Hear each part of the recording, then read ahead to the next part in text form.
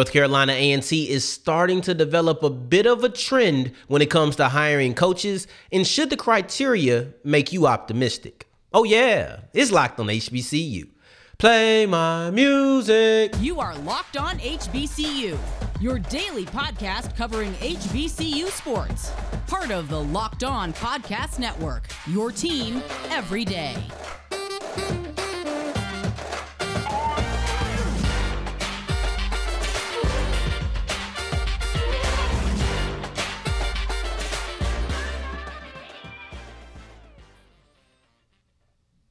What's going on, family? Welcome back to another episode of the Locked on HBCU podcast, your number one daily one-stop shop for everything HBCU athletics, Monday through Friday, part of the Locked On Podcast Network, your team every day. And I, of course, am Darian Gray, a.k.a. the Mouth of the South, Texas Southern alum and former TSU Herald Sports editor. Thank you for going on this journey with me, making Locked on HBCU your first listen of the day every day. And remember, just because the mic cuts off does not mean that the journey is over. It just means it's time to follow me on Twitter at South Exclusives. Right there, you see it at the bottom of the screen. But if you don't, that means you're on the audio side of things, and I appreciate you. Just don't forget the S on the end of South Exclusives. And Southern, like many other teams around the country, have a quarterback battle going on during the spring. But what if the answer to the question, the player who should be starting day one, game one, is actually not in camp yet? Is a freshman the answer to Southern's quarterback battle? North Carolina A&T, they've established a clear trend when it comes to hiring coaches as of recent, but should their criteria make you optimistic? Let's break down the trend before I answer that final question. See, it's a clear trend if this goes through. It's still reported. It's not official. It hasn't been signed in ink.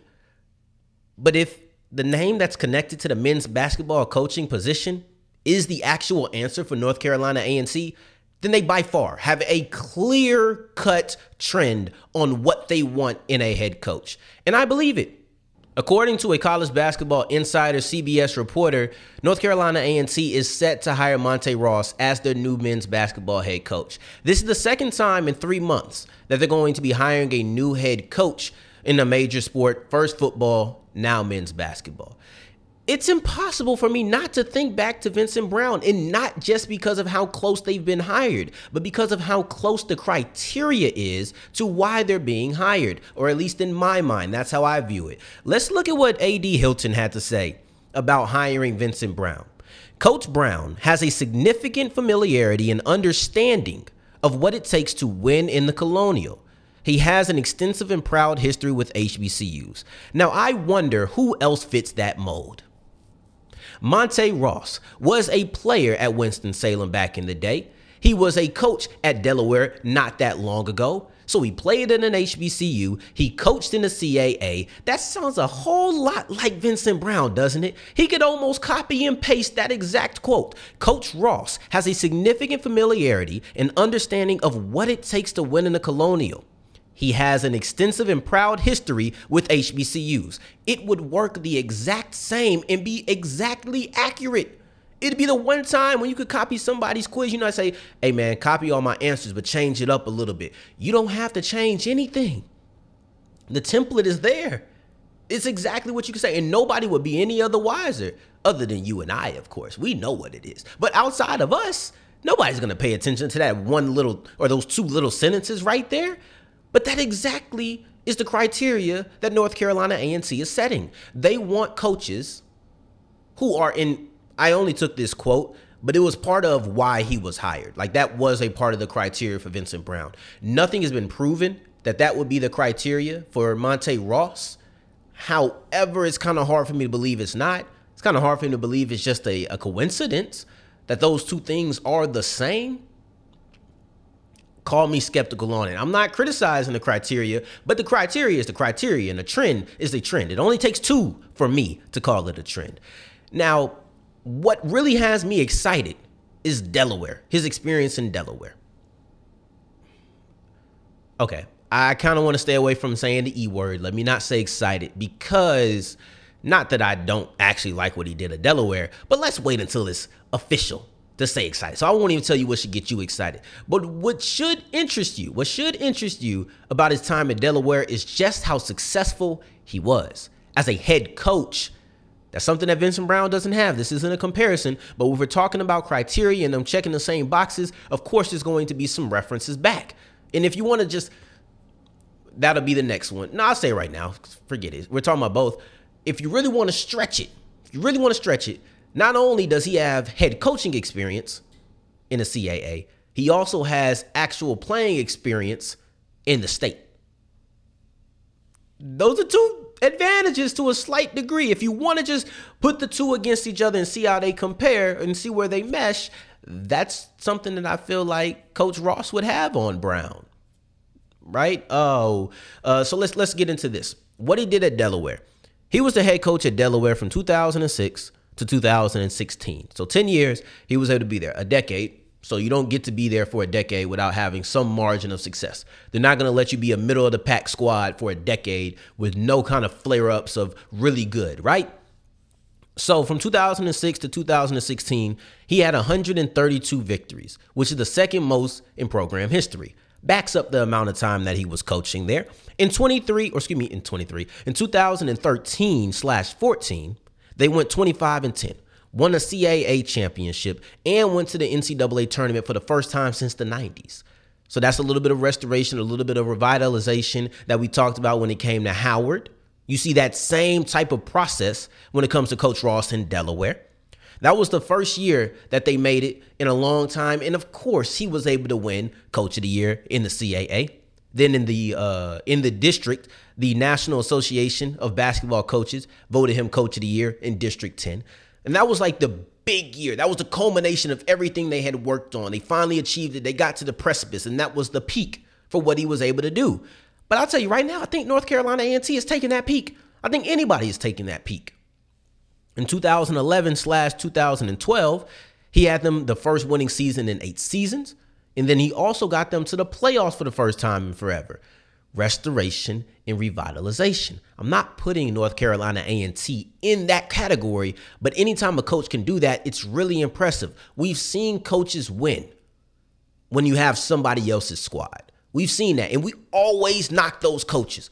Every single time somebody wins something like their first year, maybe second year, and then they don't do too much after, oh, he just won with the other coaches' guys. That's not Ross. The 2 successful seasons, 2011/12, 2013/14, they are all 5 years or more after he took over the reins in 2006, which means this was all his recruiting class. These are teams that he was able to build. So I love that because it tells me he knows how to develop a winner. Forget inheriting a winner because you're going to have to develop these guys. North Carolina A&T was the 7th seed in the CAA tournament. They shouldn't go in being the number 1, 2, 3 team in the preseason polls next year. You're going to have to develop them. And it might take more than a season. It might take more than 2 seasons. But because I've seen Ross do it, Coach Ross do it, I'm not friends with the guy, and I know Ross Jackson, host of Locked On Saints. Shout out my guy. But no, because Coach Ross has shown the ability at Delaware over the span of 5 to 8 years to develop a program, to develop a winner, to develop a champion, I'm okay if it takes time. I love that. And that's probably the thing I'm most happy about when it comes to the interest. The thing I'm most interested about here, I go throwing emotion words out there again. But it's hard when you see a resume like this. I'm going to say it. You should be excited. You should want this. If you don't want to, you want to hedge your bets, don't be excited, don't get happy. You should want Coach Monte Ross to be the North Carolina A&T men's basketball coach because he has a resume of success in the conference that you are trying to succeed in. I will take that 10 times out of 10. And going forward, we're going to look into the criteria, the HBCU experience. Let's pretty much put it like this. What is the criteria for North Carolina A&T that we're going to dive into? Is Coach fill in the blank has a significant familiarity and understanding of what it takes to win in the Colonial. He has an extensive and proud history with HBCUs. That is the criteria. That is the trend. And let's see if that should make you optimistic as we continue with Locked on HBCU. Before we get into that, today's episode is brought to you by FanDuel. FanDuel is the official sports book of the Locked On Podcast Network. March Madness is over. Let my girlfriend tell it, March Madness should have ended when March was over. But hey, that's not how things work. So March Madness is officially over, and you can turn every single bit of your attention to the NBA. There's only a handful of games left in the regular season, so you can bet on everybody. But once that 82nd game is played, then you can turn your focus to the play-in and the playoffs. Who's going to be in the play-in in the West? It could be so many teams. Can the Mavericks, Kyrie, and Luka Doncic get it all together? Can my Pelicans get it together in time for Zion Williamson? If Zion comes back, we are winning a playoff series, and you can go to FanDuel to bet on it. But if I'm wrong, that's okay, because we have the first bet, no sweat. And you get up to $1,000 back in free bets if your first bet doesn't go through. It's just that simple, but you should take my word for it, because I think I know what I'm talking about, and you won't even need the free bets. But either way, the only way for you to find out is to go to FanDuel.com/lockedon and make every moment more.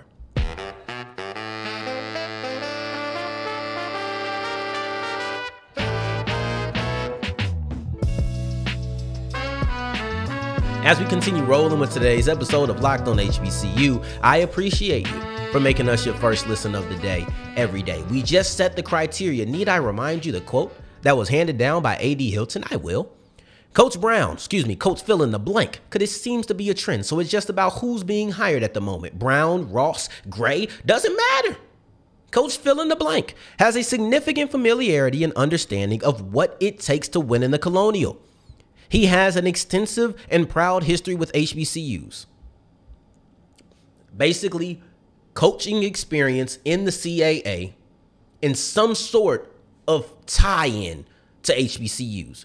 For Brown and Ross, it had both been, calling these guys Brown and Ross like I know them is kind of, I don't know, maybe it's because I know a Ross, but Coach Brown and Coach Ross, for them, it's playing. They played at HBCUs, but they could be for anything. You could be a coach at an HBCU, and that should be able to suffice. But do these criteria that have been placed in front of you tie in with HBCUs? And then also coaching in the CAA, should they inspire confidence? Should they inspire optimism in you? And when I look at optimism, I'm talking about from a fan perspective, and that's confidence that success is on the way. Whether that's imminent, you want it to be imminent, or if it's a little bit down the line. Do you have trust by this criteria that success is on the way? I'll start off with HBCU ties. There is no reason that HBCU ties should give you any confidence. I'm okay with them being a part of the criteria. I have no problem with the criteria. But I don't think it actually suggests any sort of success is on the way. What I believe is that HBCU ties give the people who are hiring a sense of comfort. See, what they do for me, and I know maybe I'm being a victim of recency bias, but when I look at the Ed Reed, Bethune-Cookman, then hiring Coach Woody, it's like, I can't help but think this is kind of similar a lot of places, but we know the financial burdens of many HBCUs. We know what a lot of them have to go through, the obstacles that are being faced. I know them. I host Locked on HBCU.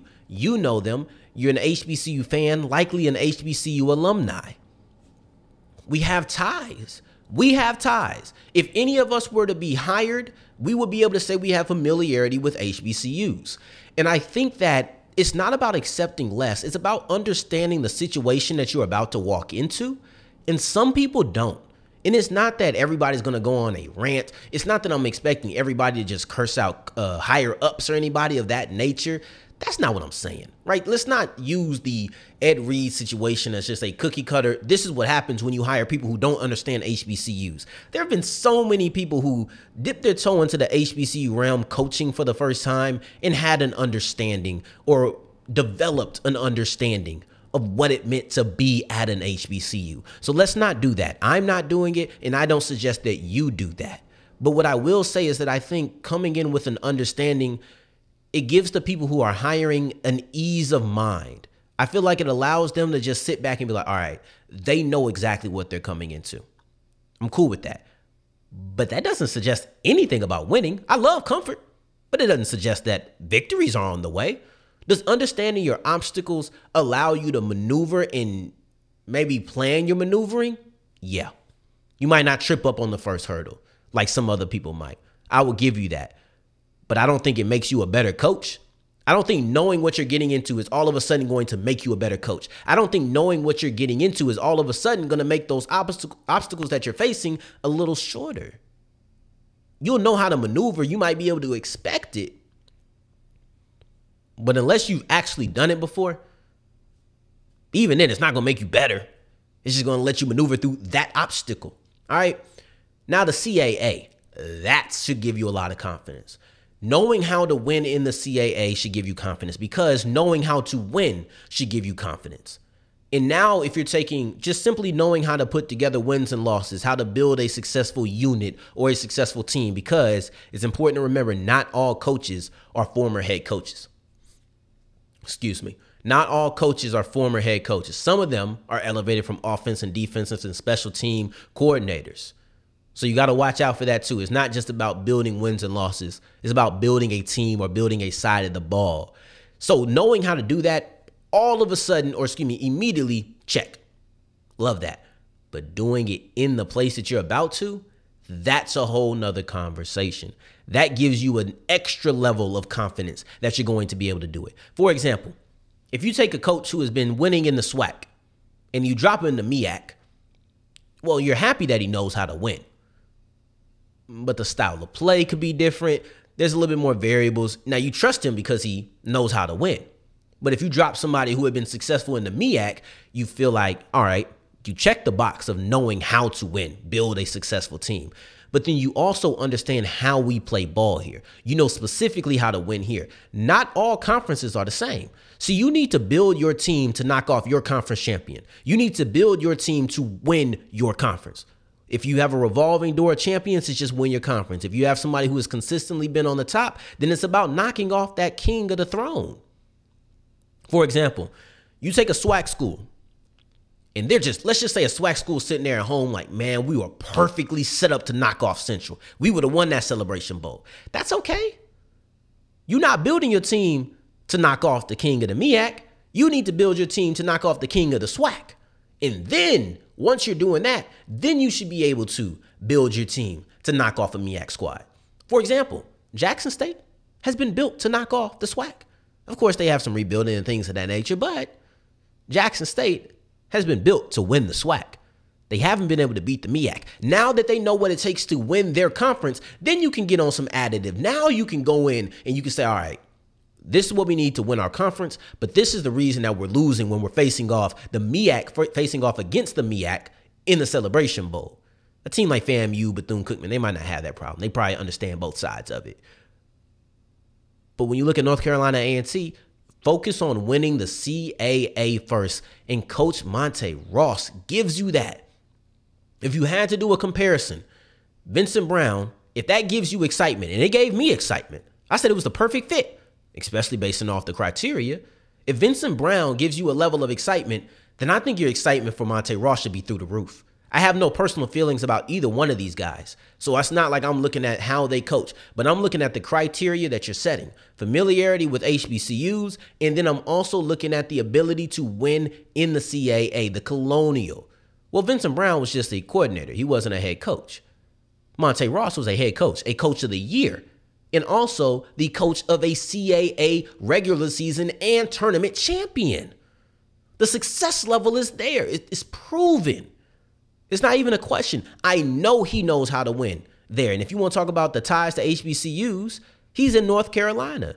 So his ties to the state of North Carolina could boost recruiting if you just want to take it to that level. So if you're excited about Vontae, I'm combining names. If you're excited about Vincent Brown, which I am, and I think you should be, and it seems like Aggie Nation is, your excitement should be through the roof when it comes to Monte Ross, because he checks the boxes that he checks, but Ross checks them on a much, much bigger scale. The check is like 2, right? I love it. So do the trends create optimism? Half of them do. One creates comfort, one creates optimism. I like both. So I'm perfectly fine with the criteria. You need to know how to win in the Colonial, and you need to be familiar with HBCUs. I'd be very interested if Monte Ross is the hire. If they hire again, is this the same criteria for all sports now that they're switching conferences?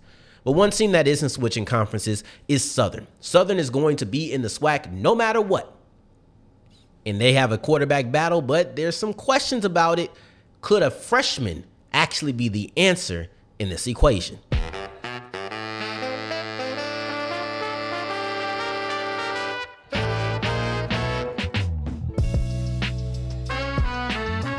As we're wrapping up today's episode of Locked on HBCU, thank you for making us your first listen of the day every day and then making it all the way to segment 3. Thank you 2 times for that. I do appreciate it. Now, I have a question, and this specifically goes out to my Southern family. Not just the South, but Southern University. Could a freshman actually start at quarterback week 1 for the Southern Jaguars? There's 2 questions that go along with that. Well, really one question, and then that same question rephrased. And neither one is who's going to be the starting quarterback. We have a very specific focus in the quarterback battle, so I won't ask it that way. The first question is, can Eric Dooley be trusted to make the right choice at quarterback? The second question is, would he start a freshman? You could combine it into one question and say, can you trust Eric Dooley to make the right decision at quarterback, even if that right decision is a freshman? I don't know. But I'd rather separate that into 2 questions. Now, can you trust him?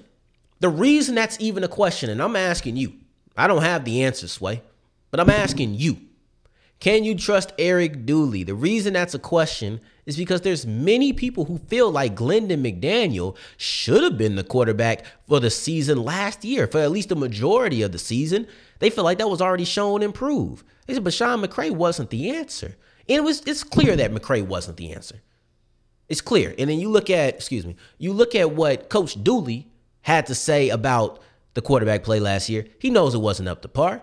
People don't want to hear that, especially when you're in a SWAC championship game and you're getting absolutely dog walked.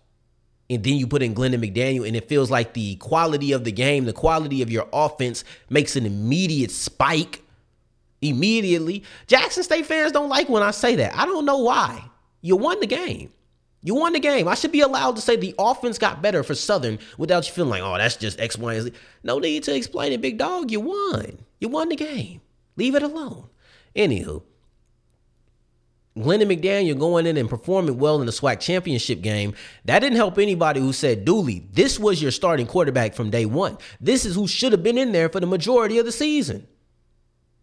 So now the question comes back around now that you have a new season. You have a quarterback battle. Brashawn McCray is not there. Bubba McDaniel's not there. The only question is, can you trust him? Can you trust Eric Dooley to make the right decision at the quarterback position? Maybe. But would he do it if it's a freshman? Would he put a freshman quarterback in there? Because I can't look to the future.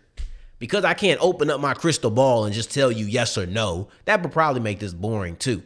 I'm going to look to the past to see what his trends are. Now, there's reasons to not want to start a freshman quarterback, especially a freshman who was not in spring practice. Remember, we asked a question, or when we asked the question, we gave the caveat. These guys weren't in spring practice, which means they're going to have the summer and fall to learn the playbook. Less time than all the quarterbacks who are already there. And people are just weary about putting in the freshman quarterback. But what if he gets the playbook? What if he understands it? And what if he just looks like the best guy during the fall? Would Coach Dooley put that guy in? Got to look to the past. He's been 3 places in the SWAC. He's been PV, Grambling, and UAPB. In Prairie View, because it obviously didn't happen in Southern. In Prairie View, he played Trayshawn Conley some good amount of snaps, but he was a redshirt freshman. He wasn't a true freshman. Remember, a true freshman is a player who came right out of high school and is immediately playing, which means it's his first year removed. No redshirt season, no protecting his eligibility. This is a player who just a year ago was eating lunch in his high school cafeteria. So we're talking about true freshmen only when it comes to this. A redshirt freshman has a whole year in the system. Any of those hesitations that you might get from the learning the playbook, it's not really there with a redshirt freshman. So let's talk about true freshmen. And that's the two guys that we're talking about is Zay Tceit and then also Jalen Woods. Tceit is out of Baton Rouge, and then you have Woods, who's out of College Park, Georgia, right? So at PV, Travion Conley got a good amount of snaps, good amount of attempts as a redshirt freshman. That's the closest that Dooley got when he was rocking that purple. It's the closest he got there. Then you look at Grambling, highly successful offense. I mean, a 3-year stretch where you had the SWAC Player of the Year, that's amazing. And it's different guys, phenomenal. That's why I trust his offensive acumen so much. But those guys weren't freshmen. Then you go to UAPB. Now that's where you get a freshman. Benjamin Anderson. He was the SWAC Freshman of the Year too. It's the only time that we've seen Coach Dooley in the SWAC start a freshman quarterback. So it doesn't happen often, but it has happened. It's somebody who has proven that it is a possibility. Even if it's not frequent, you walk in, especially in Grambling, it wasn't going to be the guy. There's so many things that go into this question. Do we have rollover starters? What freshmen were in there? Did the freshman actually look good? Did he make the wrong decision? There's so many things that I would have to go from 2021 down to really answer those questions and be inside the locker room. So there's too much to see if he made the right decision or trusted, or if he has some predisposition against freshmen. I don't know. But I do know that the one time that Coach Eric Dooley actually started a freshman quarterback in the SWAC, that quarterback won SWAC Freshman of the Year.